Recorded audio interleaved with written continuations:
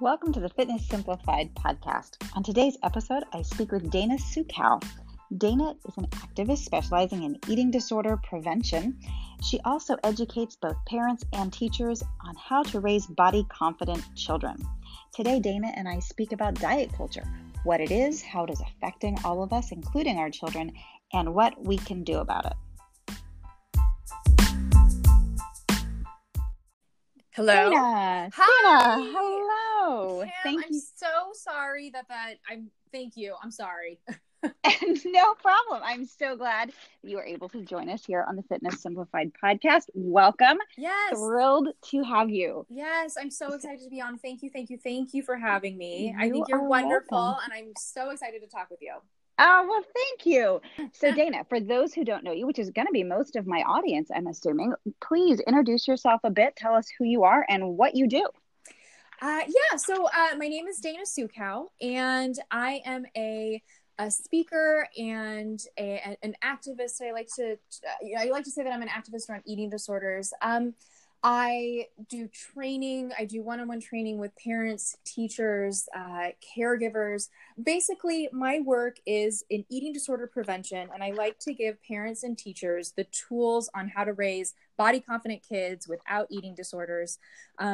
A little bit about my story. I started online years ago as a fashion blogger, but I also had an eating disorder, and I was struggling with over-exercising. I was struggling with bulimia. And through the years with my recovery, I started coming clean to my readers, and I started realizing that fashion blogging was it didn't align with who I was. You know, I had people commenting saying, ideal body, you look beautiful, I wish I was you. And I was photoshopping my photos. Or, I would be crying in bed, eating food while reading these beautiful comments about who I was. And I started feeling like I was just living a very contradictory life to what was being shown online. So I kind of embraced being authentic and being vulnerable and revealing really what was going on with me. And through the years with my recovery, it got to the point where I felt like I had really come so far, and I was ready to help other people not hurt in that same way, and be able to use the tools that I've learned over the years and give them to people to help them prevent what I went through. Amazing. That's amazing. And so I know Dana because I've spent time recently coaching with her. Now, I want to be clear. Dana was coaching me. I am a coach. I was not coaching Dana. To be very clear how this conversation works, Dana has been coaching me one-on-one. I found her on Instagram, and as a mom of a teenage girl and doing what I do, being contacted by teenage girls a lot who clearly struggled with their body and how they felt about it. And with eating disorders, I was concerned. And so I reached out to Dana for some coaching so that I could help my own daughter and also those who I work with to be more confident in their bodies. And I wanted to be confident in how to speak to my daughter about food and her body and fitness in this culture that we live in, which can be so negative around those things. And so I wanted to bring some of the conversation we've been having here today so that all of you can benefit from it as well. Absolutely. So Dana, let's then talk about diet culture. It's a term that people might have heard. They might not be clear on what it is, but I think as you describe it, they're all going to recognize it. Like, yes, like that is my experience. Yeah. So talk to us. What is diet culture? So diet culture, it's weird. Sometimes I talk to people about it and it just sounds like this ominous, ghost thing that exists around us. But I want to put it into more concrete terms so that we can really point it out and say, that's diet culture. That is, that's what harmful diet culture is. And diet culture is literally a culture, a society that is obsessed with weight loss and that values weight loss over any other quality that a person can have. It values being thin over being happy. It values being thin over being kind or loving or compassionate or empathetic or smart. And we place these values. And diet culture is what helps create eating disorders, because people will do absolutely anything to be thin because we live in a culture that values thinness over everything else. So diet culture is the same thing. If you see only thin models in an advertising, that's because they're using thin bodies to sell, an unattainable dream. And so diet culture is everywhere around us. Diet culture is, people, when you order something and someone says, oh, do you really want to eat that? Are you sure you don't want a salad? That's diet culture. Diet culture is saying foods are good or bad, or this food is guilt-free, or this food contains guilt. That's diet culture. Diet culture is a system where we are not in touch with eating attuned to our body, where we eat candy because we feel like eating candy, or we eat a salad because we feel like eating a salad, not because we're punishing ourselves. Talk to me more about diet culture in like advertising. This is something I feel like is just so out there all the time. I mean, so the point of advertising is to sell you something. And the best ads do that by you not knowing you're being sold something. And so diet culture and advertising, I mean, it's really almost every ad. I mean, name a company that doesn't use thin models, that doesn't use, models who are like 0.02% of what the population's bodies look like, as the people in their ads. And so we get this, when you flip through a magazine, you only see one body type over and over and over and over again. And when you're watching TV, when the ads come on, you see one body type over and over and over again. And that sends signals to your brain. That starts telling your brain that the only way you're going to be loved and valued, the only way you're going to get the guy, the only way you're going to get the job, the only way you're going to get the clothes is if you're thin.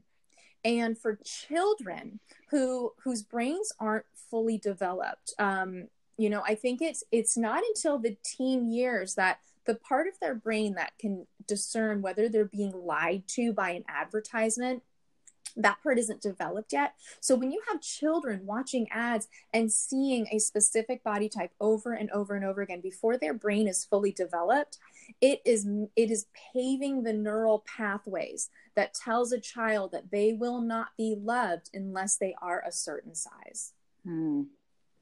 So that's definitely one of the big effects then of diet culture on our kids. Right. So talk to me more about some of the effects. How about just like on us as grown-ups? What are some of the effects of diet culture that women might not even be realizing that they're having? Yeah, actually, a really big one that, I mean, I used to do a lot, and I'm going to admit I still have moments that I do this, which is checking ourselves, body checking ourselves.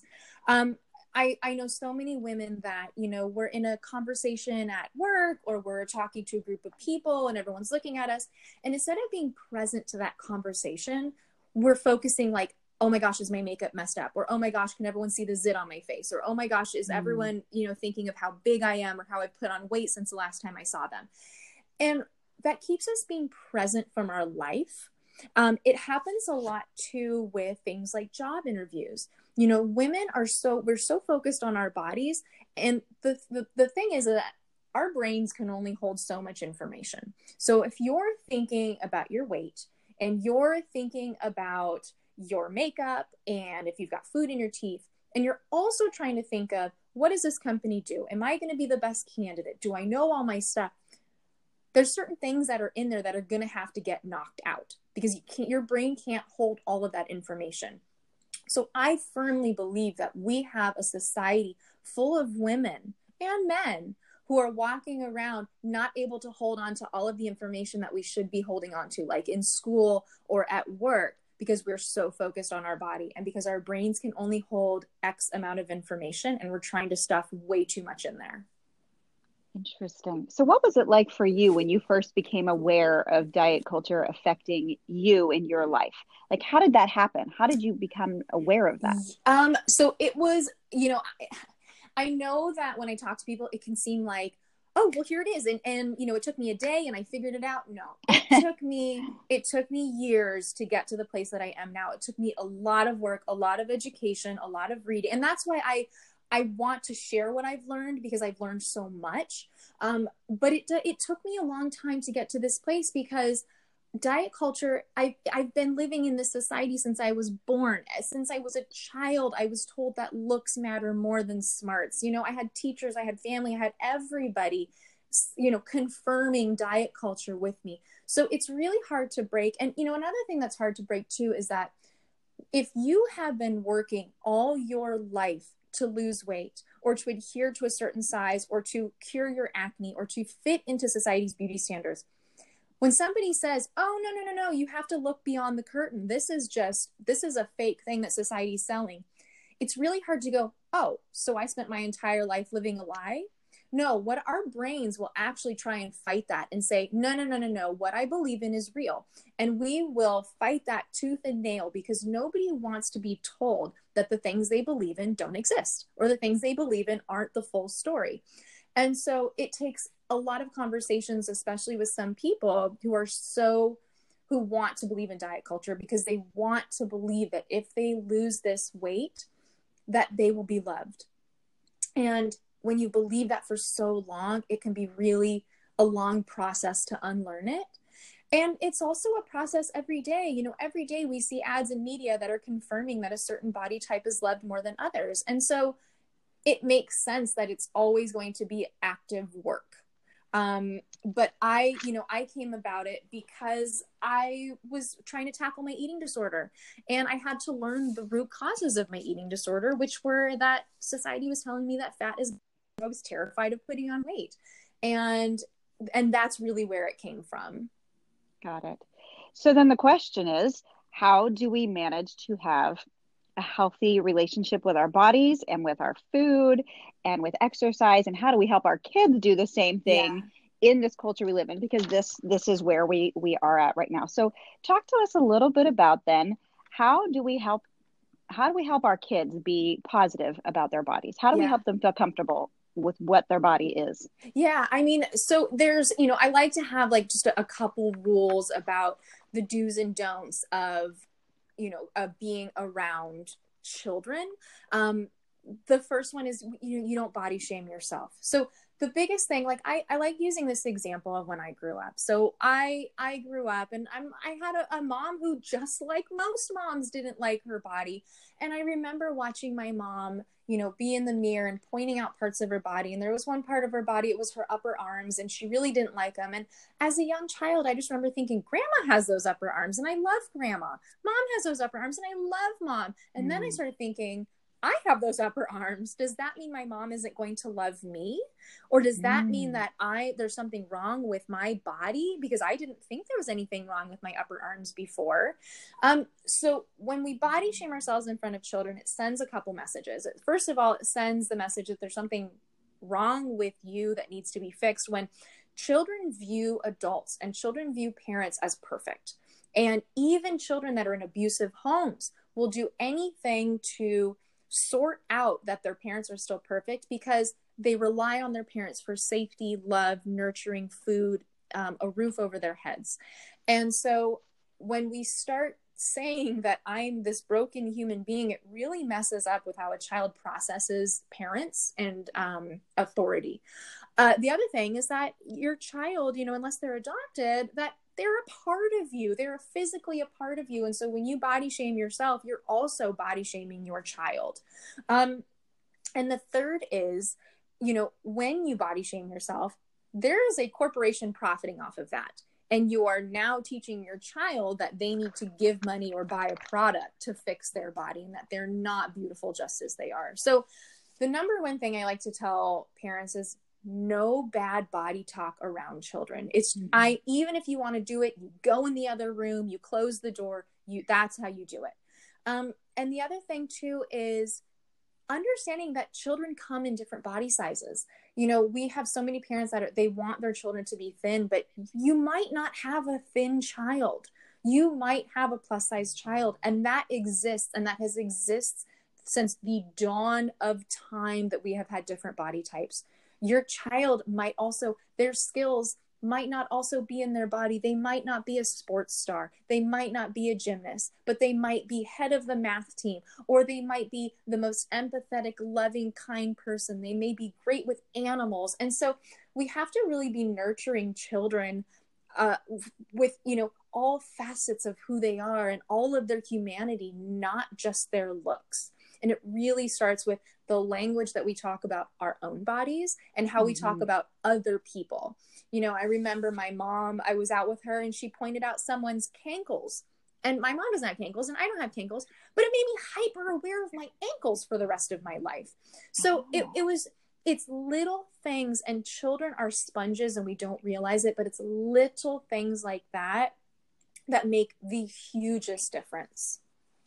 So Dana, I'm going to say something to you, and I want you to help people understand what might be a better response than this, because I think it's our gut reaction. Right. Your child comes to you and says, so-and-so says I'm fat. Yeah. I think the first thing out of our mouth is going to be, you're no, not you're fat. not. No, you're not fat. No, you're not. What impact does that have? What's something else we could say?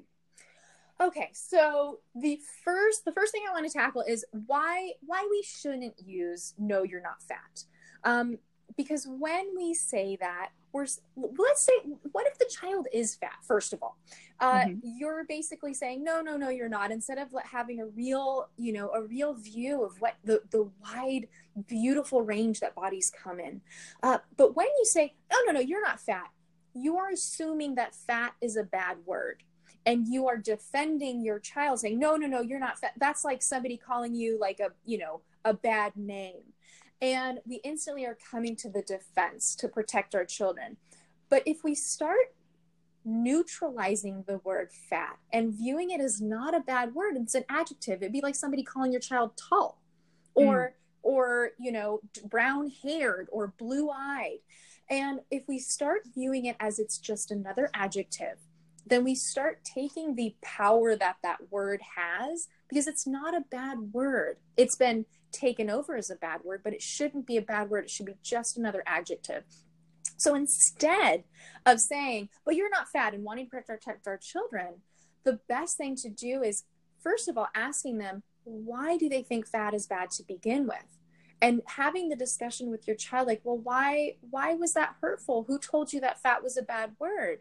And then letting your child know that no matter what their body looks like, you will always love them. Because deep down, when someone is called fat, they're basically, yes, they're being called a name, but what their subconscious hears is, I don't love you because of how you look. And so if when your child comes and they've been bullied or they've been body shamed or anything, if you can say, no matter what your body looks like, I will always love you. This house will always be a safe place for you.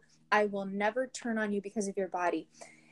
That's what I personally wish that I had heard as a child. That's what I know a lot of people wish that they heard as children, because I was afraid that, for me, it was growing up with acne. And I was always afraid that I wasn't going to be loved if my skin was broken out. And I wish I could have just heard, it's okay. Like, I will always love you no matter what your body looks like.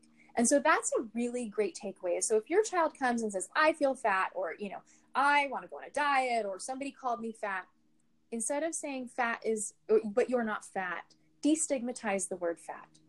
And have a discussion with your child about why was fat bad in the first place. Maybe find some role models online who are plus size, and then telling your child that you will love them no matter what their body looks like. Yeah. Such not the natural reaction, right? No, that's not at all the knee-jerk reaction that would come from our mouths. And I want to say, like, I know that this is not the common response or what would originally come. And I don't want anyone listening to feel, I've been doing it wrong. I'm a bad parent. Oh my God, I messed up. No one is perfect. I just want to put that out. Life is imperfect. It is messy. It's 2 steps forward, 1 step back. It's a spiral. It's all over the place. Parenting is the same way. I want you to take the tools that I give you and say, oh, wow, like I can do better. Or there's a different approach. Not I was a bad person before, because because when we get stuck in shame, we can't move forward. And so I don't want anyone listening to go, oh, I'm a terrible person. I want you to remove that and just be excited about the possibility of new tools. I love that. Because it can be really easy to get stuck in what we've done wrong. Yes. Absolutely. Which kind of prevents us from moving forward. Yes. So let's keep talking about parenting for a bit. And then I do want to turn to just ourselves and our own personal relationships with diet culture. But so what are some good ways that we can talk to our kids about exercise? What are things to say, things not to say? what should that look like and sound like? Yeah. So exercise, exercise is great. Like exercise lowers depression, exercise builds muscles, there's nothing bad about exercise, but it's when we discuss it as only a tool of weight loss. And weight loss should never be a discussion with children, because children's bodies are constantly growing, they're changing, they're going through growth spurts, they put on fat to, they store fat and then they grow, they become thin and lean and thin, and they're constantly moving. I mean, children should not have to worry about their weight. And I understand that parents do worry, oh, my child's put on weight.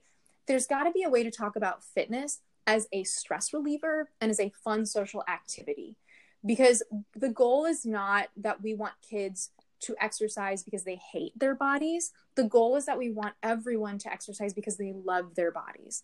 And it's just putting a plan into place of, you don't have to go outside if you don't feel like it. But if you go outside, you can play with X friend and Y friend. And if you're not feeling great, it releases endorphins.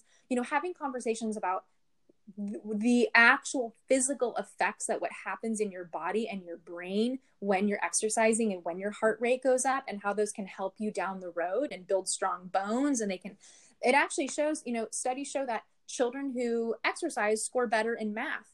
And there's some relation with brain function and with muscle movement. It's all tied together. Humans were not meant to be sedentary, but humans also were not meant to be running 5 miles a day or, weighing their food. And so we really have to find a balanced way to discuss it that is not with shame. Because the second we say your body needs to be fixed, that is telling a child that they're broken and that you don't love them as they are. Right. I love that. That's my goal actually for the grown women I work with, the idea that we exercise because we love our body, not because we hate it. I think that's really powerful stuff. Yeah. So what about talking with our kids about food? Yeah. Wow. I mean, and that's the biggest thing. And especially now, we have this so diet culture has taken on the form of wellness culture. And we now hear good food, bad food, clean eating. Clean eating is the biggest. Clean eating is such a load of bull. And it is, sorry, I hope I can totally agree. I hope I can say that, but it's clean eating is diet culture in a new package. And we're basically saying that food is clean or dirty. But when we say that the person is clean or dirty for eating those types of foods. Yeah. Eating kale does not make you closer to God. Eating a hamburger and a Snickers does not make you a terrible person.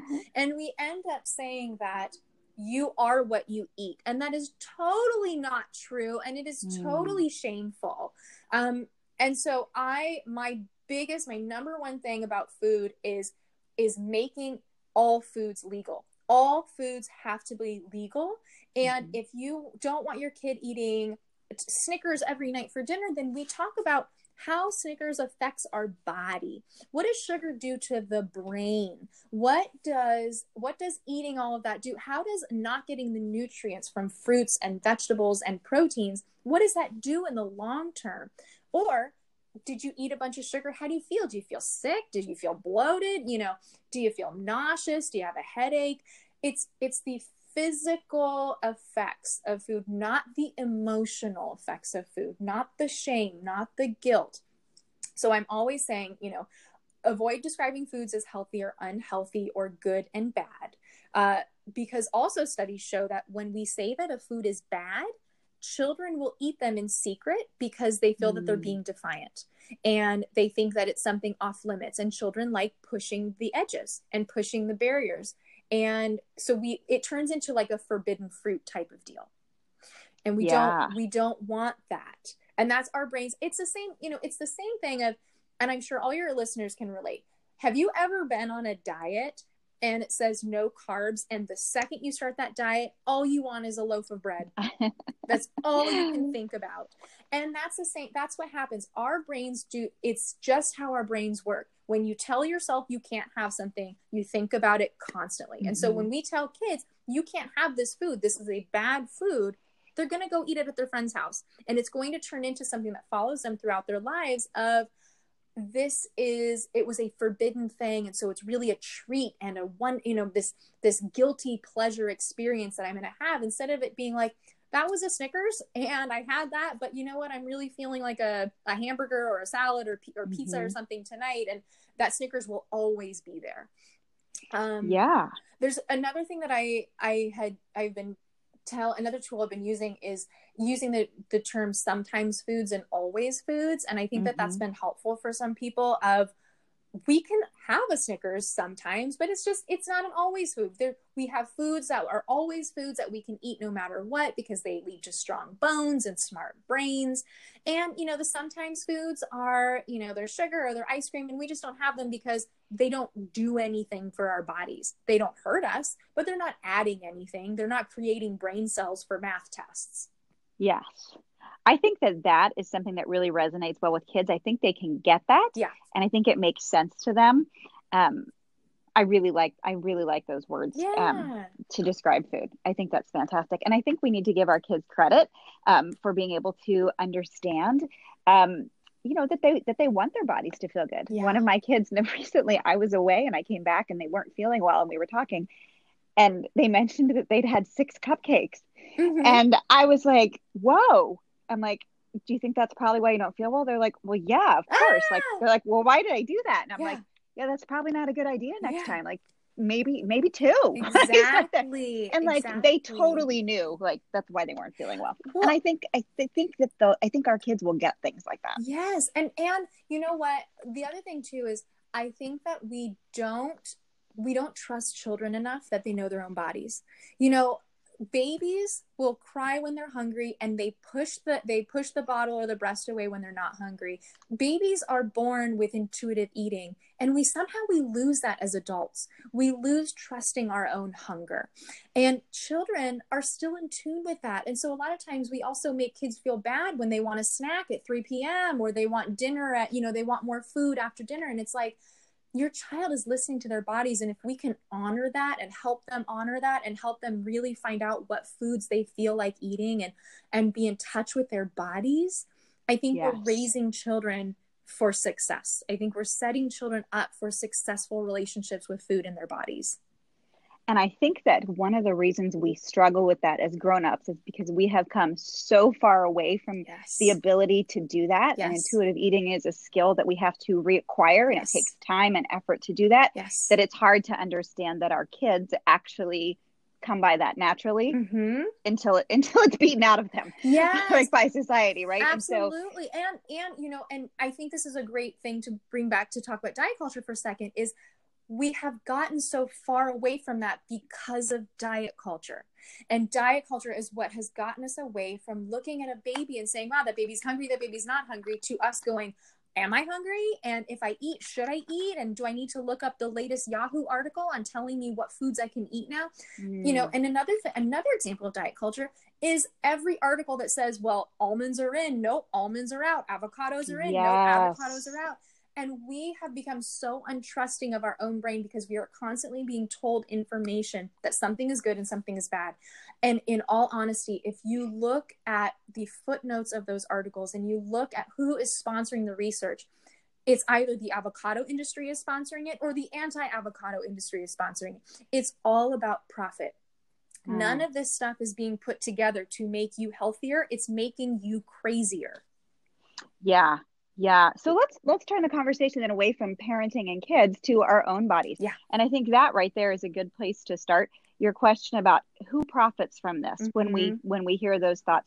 How can we make that more a part of our conversation with ourselves? When we feel when we feel ourselves feeling badly about our bodies, how can people do that? I think the first thing that we need to do is to have compassion for ourselves when we're feeling bad about our bodies, because these thoughts, I say this all the time, but these thoughts are not your own. These thoughts have been put there by corporations since you were a child, and you're doing the best you can with the things you've been fed throughout your life. And so I don't want you to be like, oh, I'm such a terrible person because I don't like this. You know what? You're a normal human being. You're a normal human being in this society doing your best. But, you know, a way that we can kind of break it up is to go, you know, the next time you look in the mirror and you say, oh, I hate my thighs. And you go, wait, who told me that I should hate these thighs? Is it because I've never seen thighs like mine in media? But that doesn't mean my thighs are bad. Is it because somebody made fun of my thighs when I was little? And they did that because they were just, you know, spewing diet culture also. They were also a victim of diet culture, and they took that out on me. And it's getting to the root of where we heard these things and then going, oh yeah, and who profits when I don't like my thighs? My gym profits, that anti-cellulite cream I bought profits, that laser spa profits, the Jenny Craig profits, you know, all of these things profit because I don't like this body part. And it's really, you know, asking ourselves why until we can get to the root of why we feel that way. I love that. I love that. So you said something a bit ago, and I hear this, and it's so interesting to me. People say, and I know I've said it in the past, and if not out loud, at least in my head, I feel fat. Yeah. What do you say about that phrase? I feel fat. Like, okay, so my very first thing is fat is not a feeling at all. And I used to say this, so I am not here to yell at you or demonize you. I used to say this all the time, but I feel fat. Unless you are with your hands pinching fat on your body, unless you are physically feeling fat, fat is not a feeling. Fat is not a human emotion. Fat is a physical, you know, descriptor of a body, or it's a noun. And so I like to say, like, when we say that we feel fat, what are you really saying? Are you saying, I'm afraid that no one is going to love me because of how my body looks today? I'm afraid that someone is going to bully me because of how my body looks. I'm afraid that I'm not going to get this job because of how my body looks. And so, you know, I like to say, like, underneath every I feel fat is a fear of a loss of love, respect, status, money. And we have to get to the bottom of that. But the easiest thing, and what we've been taught, is just, I feel fat. And when we say I feel fat, we are doing ourselves a disservice by not getting to the root cause of how we actually feel. And so if we catch ourselves saying that, what we should stop and say, like, wait, what does that mean? Yeah. What is, you know, I think if you see yourself saying, I feel fat, go, wait, what do I actually feel? If I couldn't use the word fat, what word would I use instead? And this is where I've actually, I like using actual, like, emotion wheels. And if you go online, if you literally just search, Google image search emotion wheel, you'll get this wheel, and it's really, really helpful. And it has, I think, the 6 emotions of sadness, surprise, joy, love, fear, and anger. And then you pick one of those, and then you go further out, and it has even these, like, if you're in sadness, it has suffering, sadness, disappointment, shameful, neglected, despair. And it goes even further out. And so you start really getting the exact emotion that you're feeling. So instead of let's say I was like, I feel fat. No, you know what? I actually feel sad. I actually feel disappointed. And I go further out. I actually feel sorrow. Why do I feel sorrow? And if we know what we truly feel, we can heal it. But we can't heal I feel fat because you're not going to lose the fat by the next 30 minutes. Yeah, absolutely. I love that. So, Dana, both you and I mean, we have talked about this. We are women we are both on the thinner side. We are not overweight. What do you say to people who want to lose weight? How can they still be positive about their bodies and have a desire to lose weight? Do those two things go together in your mind? You know, it's interesting. And we did talk about this, and it's not an easy answer for me because for two reasons. One is I do believe that under almost every need or every want of losing weight, I just don't know how we can separate it from diet culture, because we haven't lived in a society without diet culture. So I do have to pose the question, if you were loved at your absolute heaviest, if you knew that no matter what, you'd be loved, you'd be popular, you would get the job, would you be focused on losing weight? And I think for many people that would be a no. But because we don't live in that society, that is a magic, distant society that I'm hoping that is the goal, that is where I want to work towards. But because we don't live in that society, I can't tell anyone not to lose weight, because we do place value on thinner bodies. We do give respect and more money to thinner bodies. And so it is not my place as a thin person to say, no, don't lose weight, don't want to lose weight. Yeah. But if we can do it in a loving manner, if you can do it in a thing that says, I'm doing this, and maybe I am doing it to adhere to society's beauty standards, but I'm not going to be mean to myself. I'm not going to restrict certain foods. I'm going to listen to my body, and I'm not going to weigh myself. I want to do it, and I want to feel myself get strong. I want to feel my energy go up. I want to do it because I want my endorphins to be more in my body. Like, if we can reframe it from a point of weight loss, we can still exercise in a healthy and beautiful fashion.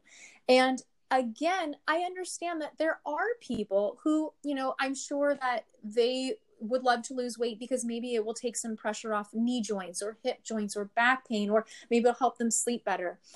Again, I think if we can view it as, instead of punishment, if we can do it as love, if we can start turning, it's not about losing the weight, it's about getting healthier mentally and emotionally. And that will also help you stick to working out. That will also help you stick to these days of, when you're not weighing yourself, because you are going to have times where your weight doesn't change. And you know what? You might put on weight because muscle is going to weigh more, or, your body is changing. And so I just wish we could view working out and exercise as just a way to love ourselves and wanting to be healthier emotionally, instead of just the number on the scale, because the number on the scale at the end of the day doesn't mean anything. So what do you see then as, I like how you were talking about the idea that that's not the society we live in now, this idea that where weight doesn't matter, but maybe that's a far distant society. Do you see us ever getting there? And if so, what is the path? Oh, that's a good question. Do I see us? We have to get there. We have women losing their minds. We have eating disorders on the rise. What we have now is not sustainable. I do think that maybe it'll get worse, but we're going to reach a breaking point.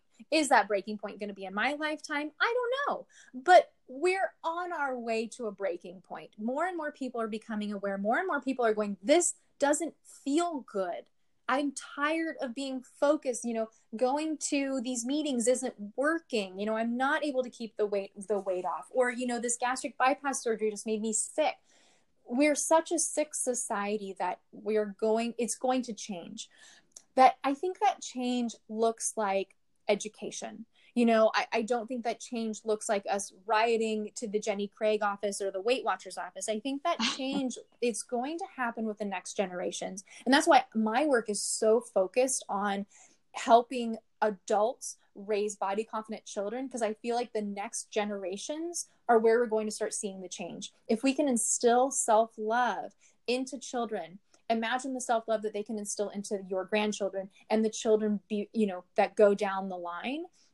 And that ripples out, because if we can instill self-love and break down that fat is not a feeling with your child, imagine the conversations that they'll have in their classroom. Imagine the conversations they'll have with their friends. Imagine the conversations they'll have with their children. So I do think that it is a ripple out effect. And I think we have to do the work with conversations, and we have to be able to sit with friends and loved ones and have real dialogue about why this language is only hurting us. Yeah. So Dana, I am sure that there will be coaches who will be listening today. So coaches who help women and men who want to lose weight for all kinds of different reasons. Yeah. What would you say to them? What's your advice to them? What would you like them to have in their minds as they're coaching people? I think self-love, instilling self-love into your clients is the number one thing you can do. And in fact, I think it was Jenny Craig who said that self-love is the biggest weight loss tool a person can have. And I might be getting the quote wrong, but it truly is, because once you love yourself, you do things only for yourself through love. You only do things because you love your body, because you love yourself. You emit love. I mean, if we can get someone to a place of non-hate, we can get someone who can start sticking to things. Someone will want to work out because they're seeing their muscles grow, not because they hate themselves, because shame doesn't work and self-hate doesn't work. And so I think the number one thing is to give your clients tools on how they can love their bodies, whether that's meditations, whether that's finding YouTube channels, whether that is having them follow Instagram or social media accounts of bodies that look like theirs, so they see accurate representation and they see that there's people living their lives who look like them despite their bodies or because of their bodies. So yeah, I think that's really the number one thing. And I think that we all need that. We all need self-love because we're all told that we should hate ourselves. It's almost weird when I meet someone and they love themselves. Like, why is that not normal? It's sad, but it's true. I like that you gave that very concrete piece there about not just encouraging self-love, but helping to give our clients tools to develop that self-love, because I think it really is this very amorphous thing, like, oh, you should love yourself, you should love your body. Well, great, thank you for saying that, but I don't, right? And so like the idea of figuring out ways to help them actually do that. I know for me, some of the things that I do are talking to them about appreciating what their body can do, and as they see themselves accomplishing things, it does make them be like, whoa, like my body just did that, like my body couldn't do that before, and look at me, like look at the things that I'm learning. I think that that's one really good thing. I think also being able to kind of come to a place of neutrality with their body, maybe before they even get to that, like, I love my body, but just accepting like, hey, this is my body today, like these are my legs, this is my face, this is my hair, like this is me today. Exactly. And and I do like that you brought up neutrality, because one argument that people who we talk about body love, they say that's just another thing to fail at. When I look in the mirror, if I don't love myself, that just means I'm a failure, and it's another thing I can't get and I can't stick to. And I do like having the idea of body neutrality. Like that's the same thing that I feel with food. If we could just be neutral with food, that food, no food is good or bad, no bodies are good or bad, and they are. Bodies just exist. Cellulite exists, acne exists, hair exists, thinness exists, fat, it all exists, and it all is what makes up the human condition. And if we could just be neutral, like if you could look in the mirror and not have a reaction, how great would that be? So it really is. Yes. And I love body neutrality. And I think that's another thing, if you do have patients who are really struggling with self-love, start with neutrality. Start with, how about we just don't hate ourselves today? I like that a lot. I think it's super important. And I also think those of us who have large social media presences, or at least relatively large ones, or anybody actually, I think it's important to show up how we are. I've been trying to be better about, sometimes I would only show stories if I had my makeup on and my hair done and, like had on some flattering workout clothes. And so I've been trying to be better about like, okay, this is what I look like right now, everybody. And I'm going to talk to you right here with my hair that's air dried and, no zit cream on. And like this is, and I think it's important for people to be able to see that we're, this is what people look like. That we don't all look perfect. Well, and, it's so helpful too. I mean, even as coaches or, therapists that I've worked with, it's this type of like self-disclosure. It really helps humanize what your client is going through when you can say, you know what, I have also felt that. I have also gone through something similar to that. And it is, society, the world sucks. And some days are just going to be sucky. But if we can help humanize what that person is going through, because a lot of times somebody comes to you and they just feel so broken, but they also feel so alone. Like no one else is going through this. Why am I the only person struggling? And if you can break that down and say, you know what, I had a day like that. I had a day where I didn't want to be seen without my makeup, or, I didn't want to do X or Y. And we just go, it really lets someone know they're not alone. And it also just really humanizes what people are going through, and lets them feel, less ostracized.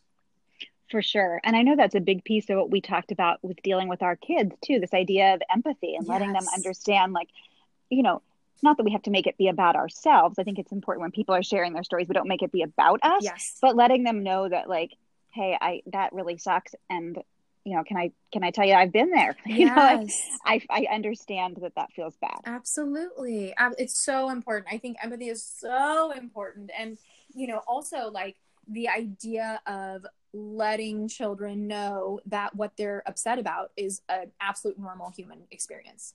Yes, yes. I appreciated learning that from you so very much. Oh, It great. often just feels like we need to make everything better Yes. and let them know how together we are and Yeah. we've got this. But sometimes what they need to know is like, oh my gosh, yeah, I totally have felt that exact way, and that really stinks. Right, So right. But I important. get it though. Like it's the same thing with, but you're not fat. Like we just want to fix. And Yes. this is how we are as people, as humans, as not just parents. Like everybody does this. We just want to fix, but a lot of times when we just want to fix, it's almost that we want to avoid the pain also. Mm-hmm. So we don't want to dig deep because that can be painful for us. So it's like, if I can just stop this conversation from happening, if I can just say like, it will be better, things will get better, and that's it. I don't have to access the painful parts that I remember going through something similar. And it's almost like a self-preservation thing as well. Yeah, for sure. Well, okay, we're going to take this to a totally lighter spot. Okay. This has been a pretty heavy conversation. Yeah, we're going to do a speed round here at the end. Oh no. Okay. Totally light, okay? Okay. Okay, I'm not going to time you or anything though. Okay, ready? First couple are going to be super easy. Would you rather hang out in your bedroom or your living room? Oh my God, my bedroom. Me too. Yeah. Books or podcasts? Ooh, podcasts, only because I feel like I'm always on the go, and so me too. Yeah. or audio. I do a lot of audiobooks. Yeah, me too. Which kind of makes me a little sad because I actually really like I like the smell of books. Yeah. I like libraries. I like holding books, but I just I don't have time for that. And if I keep waiting for that, I'm never going to actually read. So audiobooks, podcasts. And I've also noticed that since I'm on social media all the time, that my attention span is a lot shorter. Yeah, right. So, everything needs to come in short bursts. I will exactly, like if it's not, 246 characters or whatever, I can't pay attention. But I noticed that I'll sit down reading a book and I just go, I'm like 3 paragraphs in and I'm like, oh, I should check my phone, or I wonder if I've got email, or and so it's hard. That is a modern day problem for sure. God. I totally feel you there. I totally do. Sweatpants or yoga pants? Yoga pants, because I don't know. It depends on what time of year. Maybe. Oh, Kim, this is a good question. Oh, I didn't know that was going to be a hard one. I know. Let's say yoga pants. Yoga pants? Yeah. I'm kind of a yoga pants person too. Somehow it makes me feel more together than sweatpants. That's the thing. I feel like I'm almost sleeping. That's the thing, because I can sleep in them, but I also feel like they're kind of like pants when I go outside. More pant-like. Exactly. All right. Online shopping or brick and mortar? I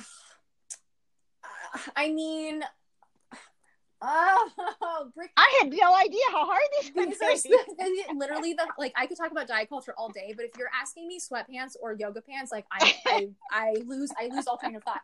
I would say online shopping for things like soap and just like toiletries and house stuff. But for clothes, I love going into the stores. Yeah, I used to love doing that, and now I think maybe it's the attention. It's just the time factor of doing it. I love being able to just click, send that all to my house. Yes, and all the places that return policies now, I'm like, I can get it in 3 sizes, try it on, and return the ones that don't fit. It's a lot easier. Yes. Okay, well, with your past in fashion, I have to ask you some fashion questions. Oh yeah. Here. Worst fashion trend ever? Worst. You can give me your top 3 if you have a long list. I mean, I think my number 1 was maybe shaving my eyebrows and drawing them in with Sharpies. Oh my gosh!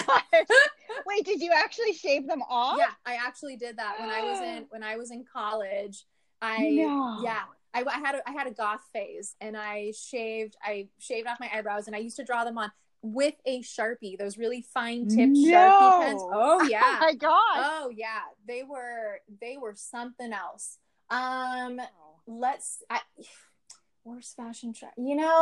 I think that might be my worst one. I think I did a lot of funky fashion trends.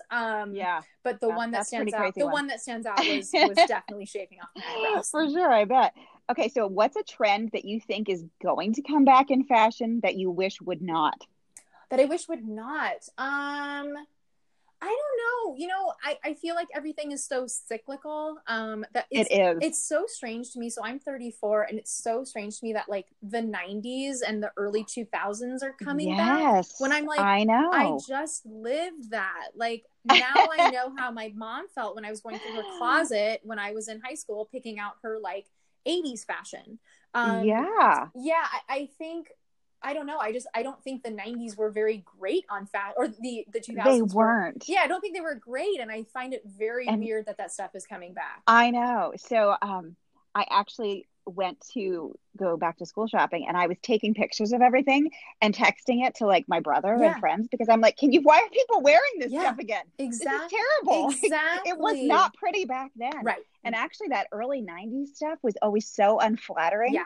And this is kind of taking it back to serious again, but I remember putting the clothes on and thinking like, this is horrible. Yeah. And it wasn't my body, it was the clothes. And then we had the exact same experience back to school shopping with my daughter a year ago. Yeah. And I had to show her, I'm like, it is the fabric. I'm like, this fabric is just not going to look good on anybody. Yeah. It's terrible. Yeah. I don't know why that came back. Yeah, no. But it really is like all the stuff that's coming back. And I'm like, it's funky. I don't know. It makes me sad that I'm like, can't we move into like new stuff? Like instead of I wonder if there everything? will be new stuff. Yeah. It feels like it's hard to come up with new stuff. It all comes back eventually. Yeah. I guess just new takes on things. You know what has surprised me that's back, at least in the teen culture? It shocks me.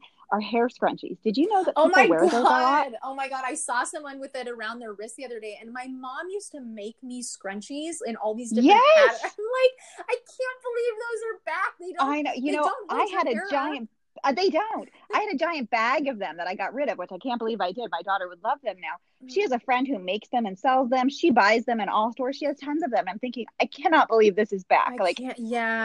Yeah, I can't believe those are back. That is, I mean, that's just, it's so strange to me. I don't think grown women will wear them this time. Maybe I'm wrong. I'm wrong. I mean, I don't think they looked good when I wore them when I was young.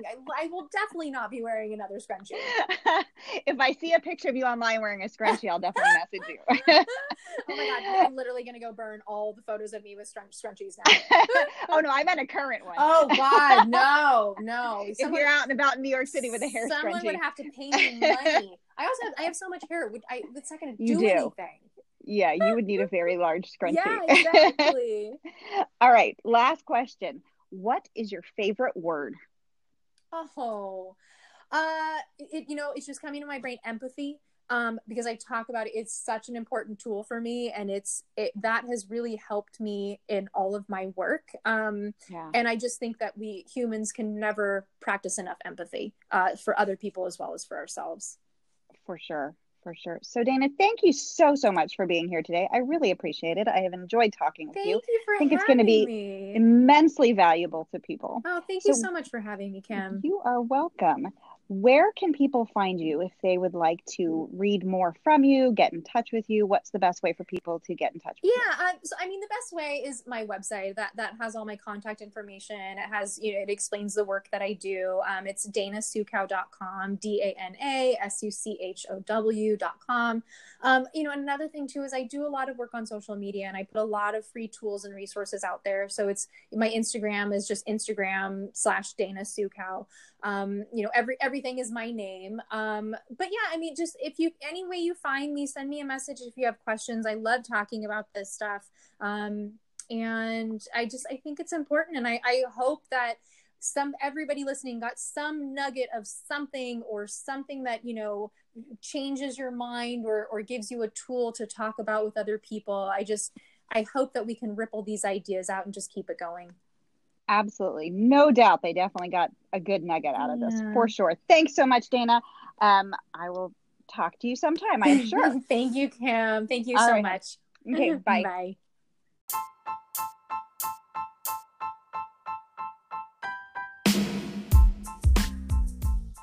That wraps it up for this episode of the Fitness Simplified podcast. Thank you so much for being here. If you enjoyed this episode, if you learned something, if you found value in it, please head on over to iTunes and give me a 5-star rating there. It will help put this information in the ears of other people. Thanks again for being here, and I will see you next week on the Fitness Simplified podcast.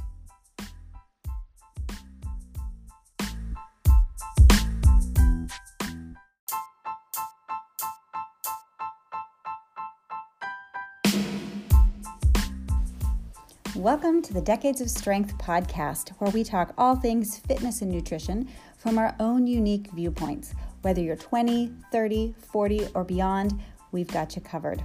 On this episode, we talk holiday eating. The holidays are just around the corner, and we want to help you to be able to enjoy the season while reducing your stress around food and fitness and staying true to your fitness goals. I hope you enjoy this episode.